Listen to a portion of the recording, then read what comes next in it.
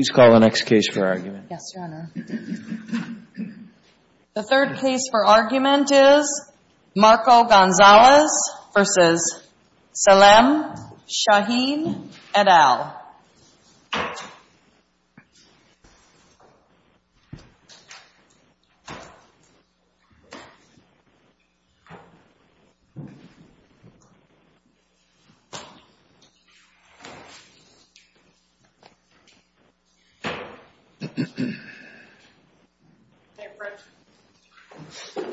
You may approach. Just don't start yet until we get everybody settled, please.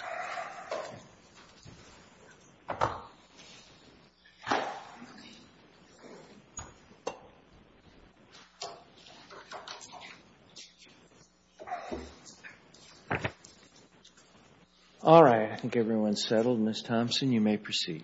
Thank you, Your Honors. And I am Julia Thompson, along with Jim Leventhal and Nathaniel Deakins. We are representing Marco Gonzalez here.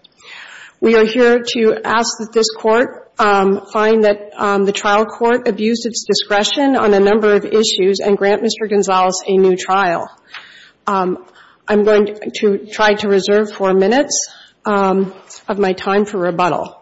You may, but you'll have to just stop on your own because the clock will continue if you go past there. Thank you, Your Honor. So what I'm planning on doing is addressing first the issue of the improper instruction and comments by the trial court, then move on to the issue of the improper admission of the Siouxland medical records. If there's time, I'll address the other 2 issues that are in our brief. I'm not planning on discussing the issue of jurisdiction unless the Court has questions about jurisdiction. We are requesting that this Court find that the offhand and extrajudicial comments and instructions by Judge Traynor when he discussed Plaintiff's Exhibit 78, the PDR label, were improper, and a comment on Plaintiff's most critical piece of evidence that was evidence of standard of care against all of the defendants. As this Court is aware, the PDR is a publication put out in conjunction with the FDA and drug manufacturers for the safety of patients, and also to provide guidance to physicians about the appropriateness of prescription of the drugs and what to look out for and when they should stop the drugs. And that's what this PDR had. This PDR specifically told Dr. Shahin that he should not be prescribing Bactrim to Mr. Gonzalez due to his urgency and frequency of urination. The PDR then told the remaining defendants that they needed to stop the prescription of the Bactrim and be aware that Mr. Gonzalez had the signs and symptoms of Stevens-Johnson syndrome. Not one of the defendants denies or disputes that Mr. Gonzalez had Stevens-Johnson syndrome. The issue of the PDR label coming in as an exhibit was subject to a pretrial motion, which the judge decided under Federal Rule of Evidence 803.17 and 803.18 that it would be admitted, as well as based upon the state court in North Dakota's case of Watson and Winshire, which are cited in our brief. In the morning of the second day of evidence, the judge informed us that he wanted to give the instruction, which also became instruction 19 at the end of the case. He circulated the instruction. We reviewed it. We thought it was appropriate.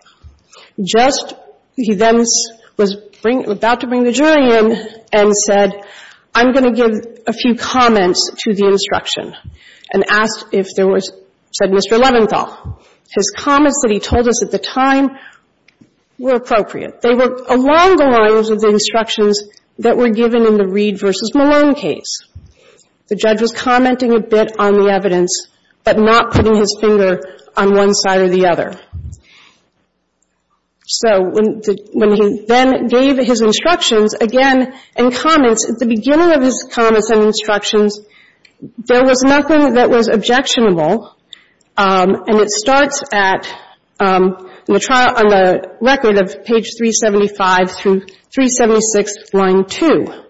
And then that's when the judge made improper comments on this critical piece of evidence to the plaintiff and then doing so was telling the jury, I'm giving you this piece of information, but I'm telling you to disregard it.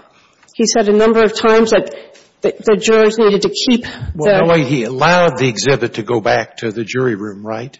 He did. 2 or 3 of his comments about why he's sending that one back. Yes, he did, Your Honor. So consider that. Tell me about that.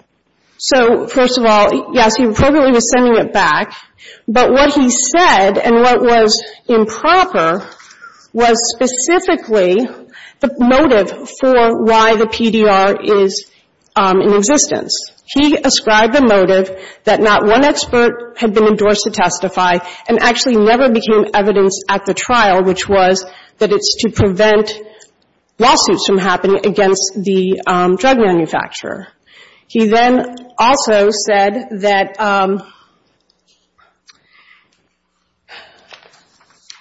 and he said that then in that comment, he then said 2 more things that were inappropriate and the reason for reversal, which are that they put it in there so they don't have a lawsuit as a result. It's a case that I'm sure Mr. Leventhal would love to take on behalf of somebody who is... The second one wasn't objected to, right? Well, everything was objected to. No, counsel. I think you even say in your brief you didn't object to, I'm sure Mr. Leventhal would love to take care of somebody who's injured as a result of this. Mr. Leventhal, who was making an argument at that time, did not have the opportunity. Right. Proceed. I just want to separate the two. Go ahead. The court then said denied. When he went on to make additional argument, the court said denied. The court said to appeal him.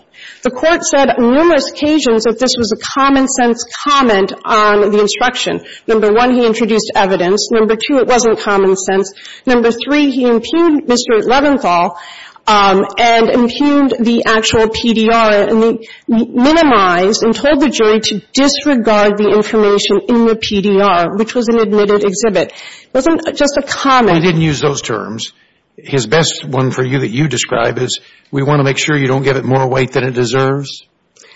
That is true, and then he's told the jury to keep it in perspective. Keep it in mind. That was part of what he previewed, though, wasn't it? The part about not giving it too much weight and keeping it in perspective.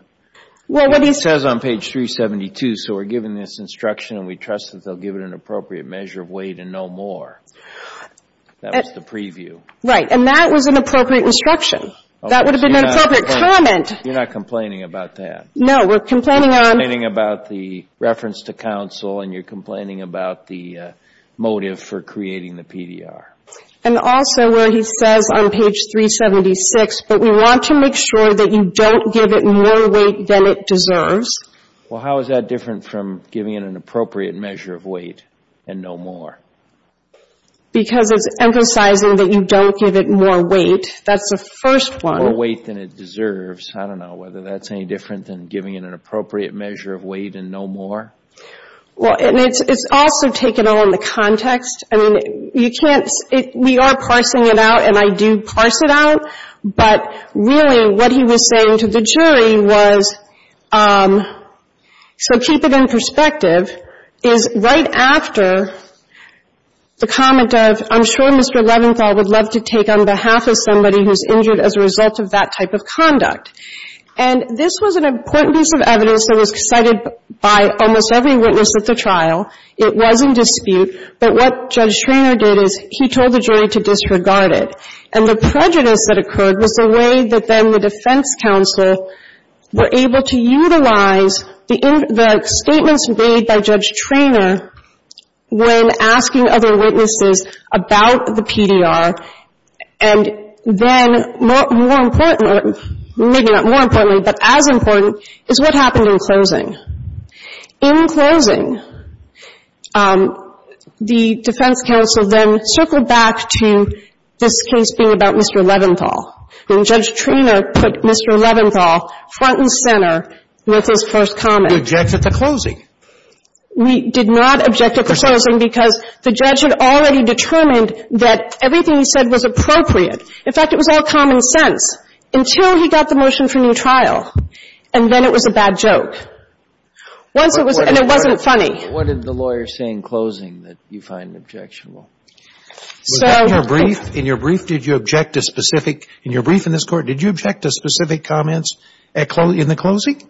I thought you didn't. No, we did not. No, That's but what I thought. Proceed. Sorry. What I'm explaining is the prejudice. Go ahead. The prejudice. So did you explain the prejudice in your brief this way by referring to the closing argument? I think we did. Just not remembering what you said that you find problematic. So go ahead if you have it at your fingertips there. Why don't you quote it to us? I'm sorry, from the brief? No, from the closing argument. Sorry. So number one was, don't let Mr. Leventhal convince you that judgment is something that can't be utilized. Not don't let the plaintiff. Then Mr. Leventhal, probably the most prejudicial quote was, 5 providers could not have missed what was apparently so obvious to Mr. Leventhal.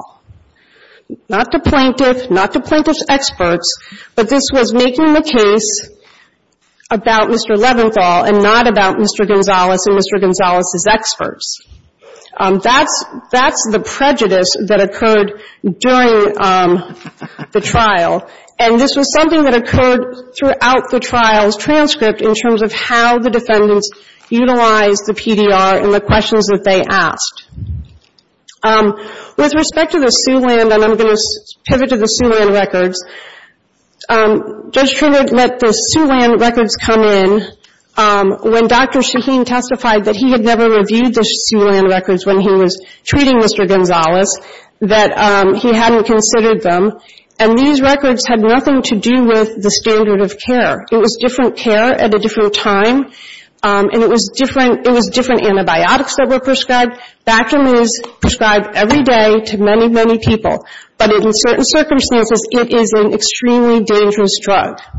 And so letting the Siouxland records come in was another unendorsed expert that we had no ability to fully examine other than the cross-examination of Dr. Knadler, Dr. Shahin's expert witness. My final comment, and then I'm going to sit down unless you have more questions, is what's hard about this case for Mr. Gonzalez is not only is he no longer working, but he went in and told the doctors, I think I'm having a reaction to Bactrim.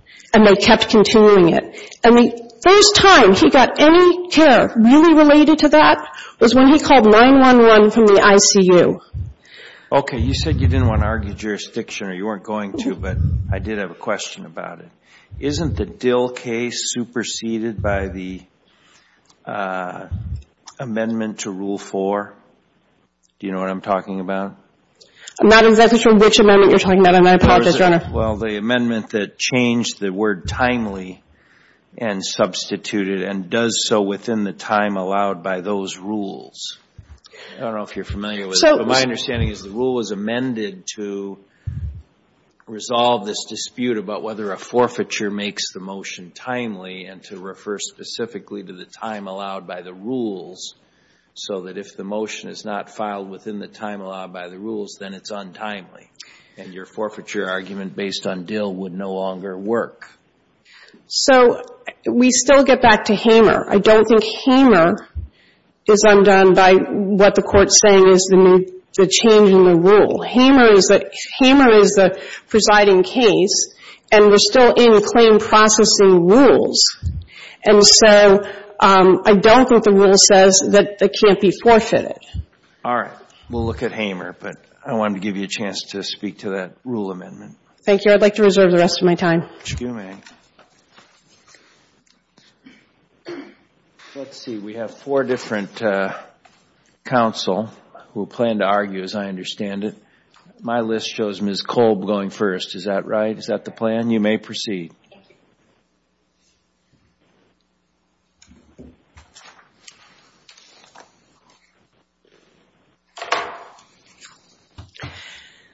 May it please the Court, Counsel. My name is Tracy Kolb.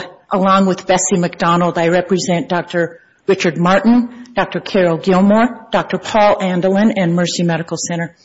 I plan to address the jurisdictional argument. That will be the emphasis of my 5 minutes that we've tried to allocate among my colleagues also appearing here today. They will address the other issues, and I will rest on the appellee's briefing and argument as to those issues. After an 11-day trial, 24 witnesses, 15 of which were expert witnesses, a jury returned a verdict in favor of 6 defendants. Mr. Gonzalez now asks this court to give him a new trial and reverse that verdict. He's not entitled to that relief, a reason for which is he did not timely file a notice of appeal or a motion for new trial following the entry of judgment on November 19 of 2021. Thus, this court's jurisdiction is, the scope of review is limited. What do you say to the Hamer case, or however you say it? That's where I was going to turn right now, Your Honor, Good. and I appreciate that. Proceed. I was going to address the court's question about Dill. Okay, do Dill first. Do Dill first. Dill, it does not, it's not dispositive and it doesn't control because Dill did not apply the 2016 amendment to Federal Rule of Appellate Procedure 4A4. It predates that amendment. And therefore it's not dispositive. It's an Eighth Circuit case. It was decided in 2008, and it does talk about forfeiture and waiver.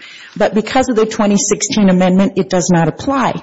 Hamer, too, is not dispositive. For this reason, it is a United States Supreme Court case decided in 2017, but Hamer did not involve application of the 2016 amendment to Rule 4A4. Hamer didn't even involve the issue that pertains here. Hamer addressed whether there was a timely appeal. It did not address whether an untimely post-trial motion told the time to appeal. What about the plain language of the Supreme Court? A time limit prescribed, I'm quoting, a time limit prescribed only in a court-made rule is not jurisdictional. Instead, it is a mandatory claims processing rules subject to forfeiture if not properly raised. That's true. That's correct. That's kind of black letter law, and that's what Hamer made even more clear was the distinction between statutory appeal deadlines, which are jurisdictional, versus mandatory claim processing, which are not and can be forfeited or waived if not preserved or objected during the lower court proceeding. However, Hamer did not even address the issue that is at issue here. In fact, it specifically reserved it when it remanded it back to the circuit court for further direction based on what it decided in that case. And it does not involve application of the 2016 amendment to Rule 4A4, the Rule of Appellate Procedure, which was amended specifically to address the issue that is at issue here in this case. There was a split among the circuit courts concerning whether a motion that was filed after the deadline under Rules 50, 52, or 59 counted as timely under Rule 4A4 when a district court had allowed an extended filing deadline, an extension that is prohibited under the Federal Rules of Civil Procedure 6B2. Under the majority view at that time, such a motion did not toll the appeal period. The minority view held to the contrary. The majority view was adopted, with the advisory committee notes explaining that an untimely motion will not qualify as a motion that restarts the appeal time under Rule 4A4, and that's regardless whether another party consents or fails to object to the motion's lateness, or the court decides the motion in spite of its untimeliness. To do so would put an appeal deadline and an appellate court's jurisdiction in the hands of parties. While it is the rule that governs, the advisory committee notes on a federal rule are of weight in interpreting the meaning of the rule. There's a reason Rule 4A4 was amended, and the rule, along with the advisory committee notes, tell us why. The 3 cases cited by Mr. Gonzalez in support of his opposition to this jurisdictional issue, Hamer, Dill, and then the Escribano case, none of them are dispositive or control because none of them, they all predate 2016 amendment, and none of them addressed the Rule 4A4 as it was amended in in 2016. Counsel, in Hamer, the court expressly reserved whether a claims processing rule would be subject to an equitable exception. Is that in play here? I don't think so, Your Honor, and here's why. Because I think the amendment to the Rule 4A4 in 2016 was intended to get rid of that type of equitable exception, a unique circumstances doctrine or what have you. And I don't think that Hammer can tell us that more specifically because, again, it didn't involve application of the amended rule in 2016. With that, I'll conclude my argument to allow my colleagues time. I do ask the Court to affirm the district court in all respects. All right. Thank you for your argument. Ms. Rummel, we'll hear from you.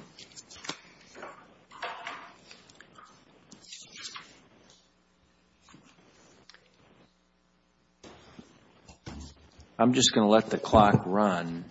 She ate into some of your time, so you're going to have to decide when to stop because each of the others will be shortened if you use your full amount of time. Understood. Thank you, Your Honor. May it please the Court. My name is Brianna Rummel, counsel for PA Jeffrey Adams, one of the appellees in this medical malpractice action. As the Court is aware, the jury returned a unanimous verdict in favor of the defendants, specifically finding that none of the named parties, including the plaintiff, were at fault in the underlying case. In addition to the jurisdictional issue addressed by Attorney Kolb and set forth in the briefing, this is significant because although Gonzalez has alleged numerous errors on appeal, he's failed to satisfy his burden in establishing that any of those alleged errors improperly and prejudicially influenced the ultimate outcome at trial. And we know this to be true by looking at the special verdict form, which the Court in Cotero tells us provides the framework for this analysis. The special verdict form available in the joint appendix starting at page 131 is a general verdict form from which we have no way of knowing why it is the jury ultimately returned a verdict in favor of the defense. In fact, the parties in the Court are left to speculate why exactly it is that the jury returned the verdict that it did, and there's no way of demonstrating on this record any prejudice to Gonzalez, or perhaps alternatively, the jury considered the evidence properly before it and rendered its decision. For this reason alone, the district court's order denying the motion for new trial should be affirmed. One of the alleged errors specific to P.A. Adams relates to the cross-examination of Dr. Gordon Langang, P.A. Adams' standard of care expert in this case. Gonzalez contends that the number of objections during that examination is sufficient basis to reverse on appeal. Gonzalez concedes in briefing, however, that more than half of those objections were sustained, and of course, all counsel have the ability and, in fact, the obligation to create a record and preserve issues. Does the record show how the clock was running or not running on the time? I got confused by the briefs. I think there's some open question on that. There was at the beginning of trial notations on the record that the clock would be stopped according to the district court judge, and I specifically recall and believe it is reflected in the record. But neither party made a real record on this as to how the time was really done at the time we're talking about. Specific to Dr. Langang's examination, I don't think that the record is clear, but my recollection is that the clock... I'm sorry you can't testify, but go ahead. Yes, I believe that the clock ran unless the court indicated on the record that the clock stopped. In other words... Did the court say that? I know you said that. Did the court say that? The court did not specifically articulate that during Dr. Langang's examination. But the court said that at the beginning of the trial? Yes. Okay, proceed. Yes. The number of objections, of course, is dependent upon how evidence comes in at trial and is presented and admitted, and there's no law, rule, statute, or otherwise that limits the number of objections that can be made. Were you going to address the Exhibit 17 issue as well? Yes, I'm glad you brought that up. And Gonzalez takes issue with cross-examination specific to Exhibit 17, which was a medication administration nursing policy at McKenzie County where P.A. Adams had privileges to practice at the time of the care in question. Objection was made to that line of inquiry for two reasons. The first being that the exhibit had not been previously admitted, which was incorrect. A curative instruction was provided on the record informing the jury that that exhibit... Okay, so why don't you cut to the real reason that was given and whether it was valid?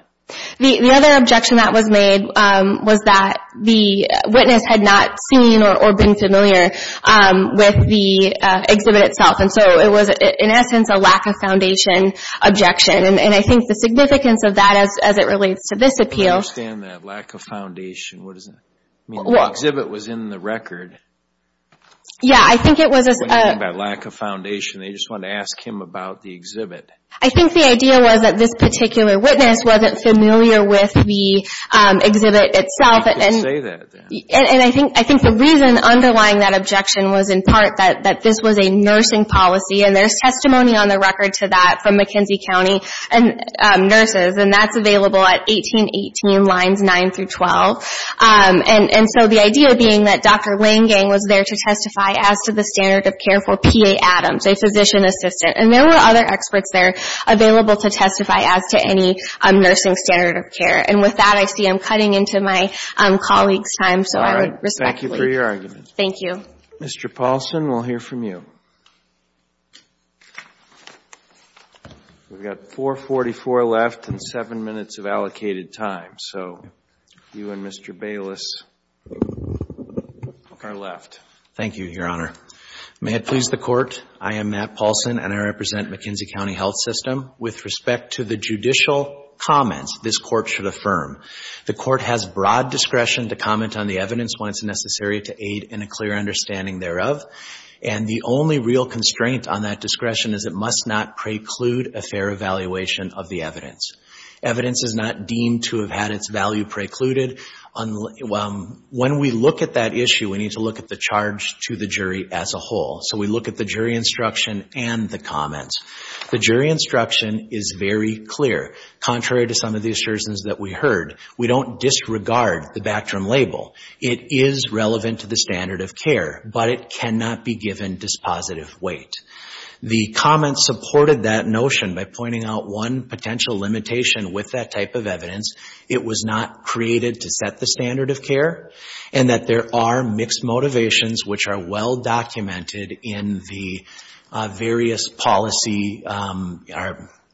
various state Supreme Court cases have articulated that. But there was no evidence they're written by drug companies and lawyers in that particular comment. There's no evidence in the record of that, right? I don't believe that there was actual testimony on that, but I would go back to the standard, which is that the Court can comment to aid in a clear understanding of the evidence.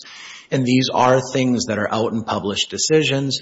You know, New Jersey, New York, Hawaii, various other courts in framing the rule that you do not give dispositive weight to the package inserts. They have pointed to these same commonly observed mixed motives. With respect to the allegedly one other point I would make is that there were limiting instructions given, and under the Eighth Circuit case that was cited by opposing counsel,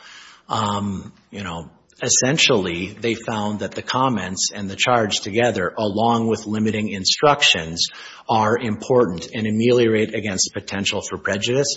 This Court did say to the jury, you are the sole deciders of the fact. You must carefully weigh the evidence, and if you find that something I said doesn't accord with how you find the facts, go with how you find it. He also noted, I do not intend to suggest to you what I want the verdict to be.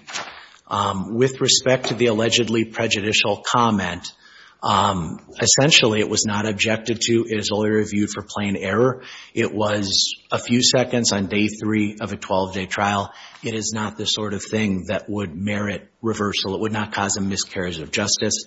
I see my time is up. Very well. Thank you for your argument. Mr. Bayless, we'll hear from you.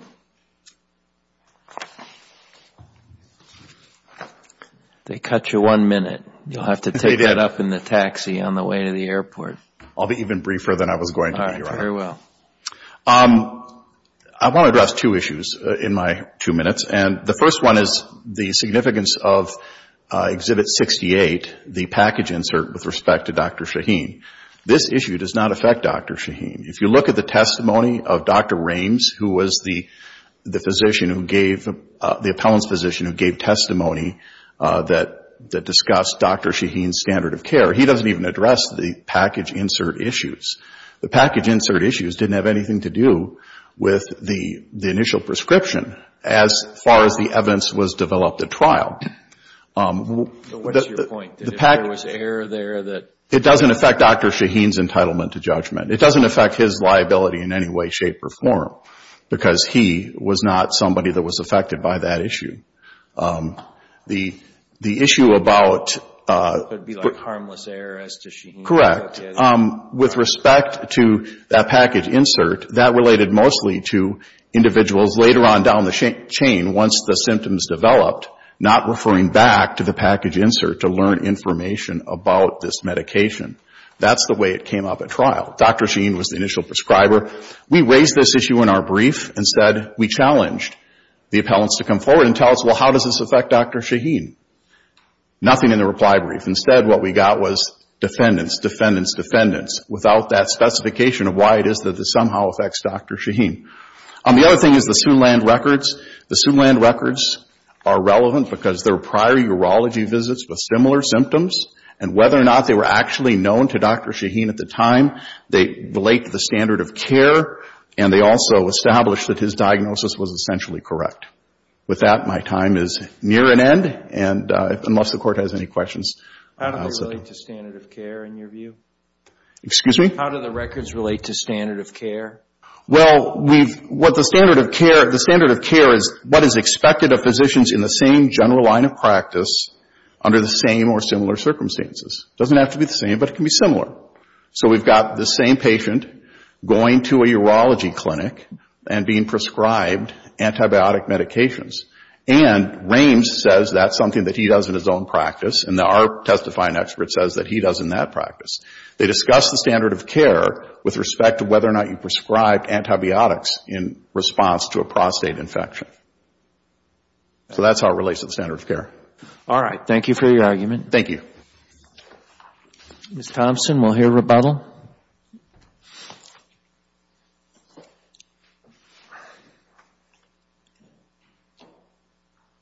So, number one, with respect to the cases that are discussed outside the jurisdiction of the Eighth Circuit about the motives for the PDR, those are just comments on why the PDR exists. Not one of the cases cited by the defendants, and especially the Molino case that was cited by the trial court as well, and that's the New Jersey case, Molino. That wasn't evidence that came in. That's just a discussion as to why they might admit the evidence, but not that that was testimony evidence at trial. There was no testimony, no evidence of that. And that's why the improper comments by the judge and the bad joke that nobody laughed at, because it wasn't a joke. Nobody thought it was a joke. He was telling them what to do. On reflection, he says it's a bad joke. And it was objected to. This is a type of objection. This isn't the Reed versus Malone case where at the jury conference they're discussing instructions and the judge says to the lawyer, you've got choices, but this is what I'm going to do. We had the Reed case at the beginning when I cited to page 372. The judge said, these are the comments I'm going to give with the instruction. That was fine. Rule 46 and Rule 51 don't account for what do you do when the judge makes an improper comment to the jury and gives improper instructions. We did what followed Rule 51. We waited to the next opportunity to bring it to the court's attention outside the presence of the jury. That's what we did, and that's what we were supposed to do. We didn't waive any objection. This is not plain error. This is abuse of discretion. Well, I don't think it's a timing question that was raised. It was what was said at the objection. Right. Correct. Whether it covered all of the points you're raising now. You agree that we could look at that, don't you? I do, but you need to look at it in its entirety. This was not just one instruction. This was not just one objection. Mr. Leventhal tried to speak again, and the court said denied. You can go to the appellate court. Yeah. There wasn't a chance to go any further. With respect to, I'm sorry, Your Honor, I'm out of time. If I go ahead, make your last point, but my last point, succinctly, please. It will be succinct, Your Honor. The last point is that Exhibit 17, the reference to the PDR by McKenzie County Hospital, was a policy for the entire hospital. And the fact is the reason why Mr. Leventhal, or plaintiff, wanted to inquire of Dr. Langang about it was because he was saying that the PDR was unnecessary. But this was a piece of evidence that he didn't have, that it wasn't shared with him by the side that he was coming in to testify to, and it's part of cross-examination to challenge the witness about the information and the facts upon which they're relying. Thank you. Very well. Thank you for your argument. Thank you to all counsel. The case is submitted and the court will file a decision in due course.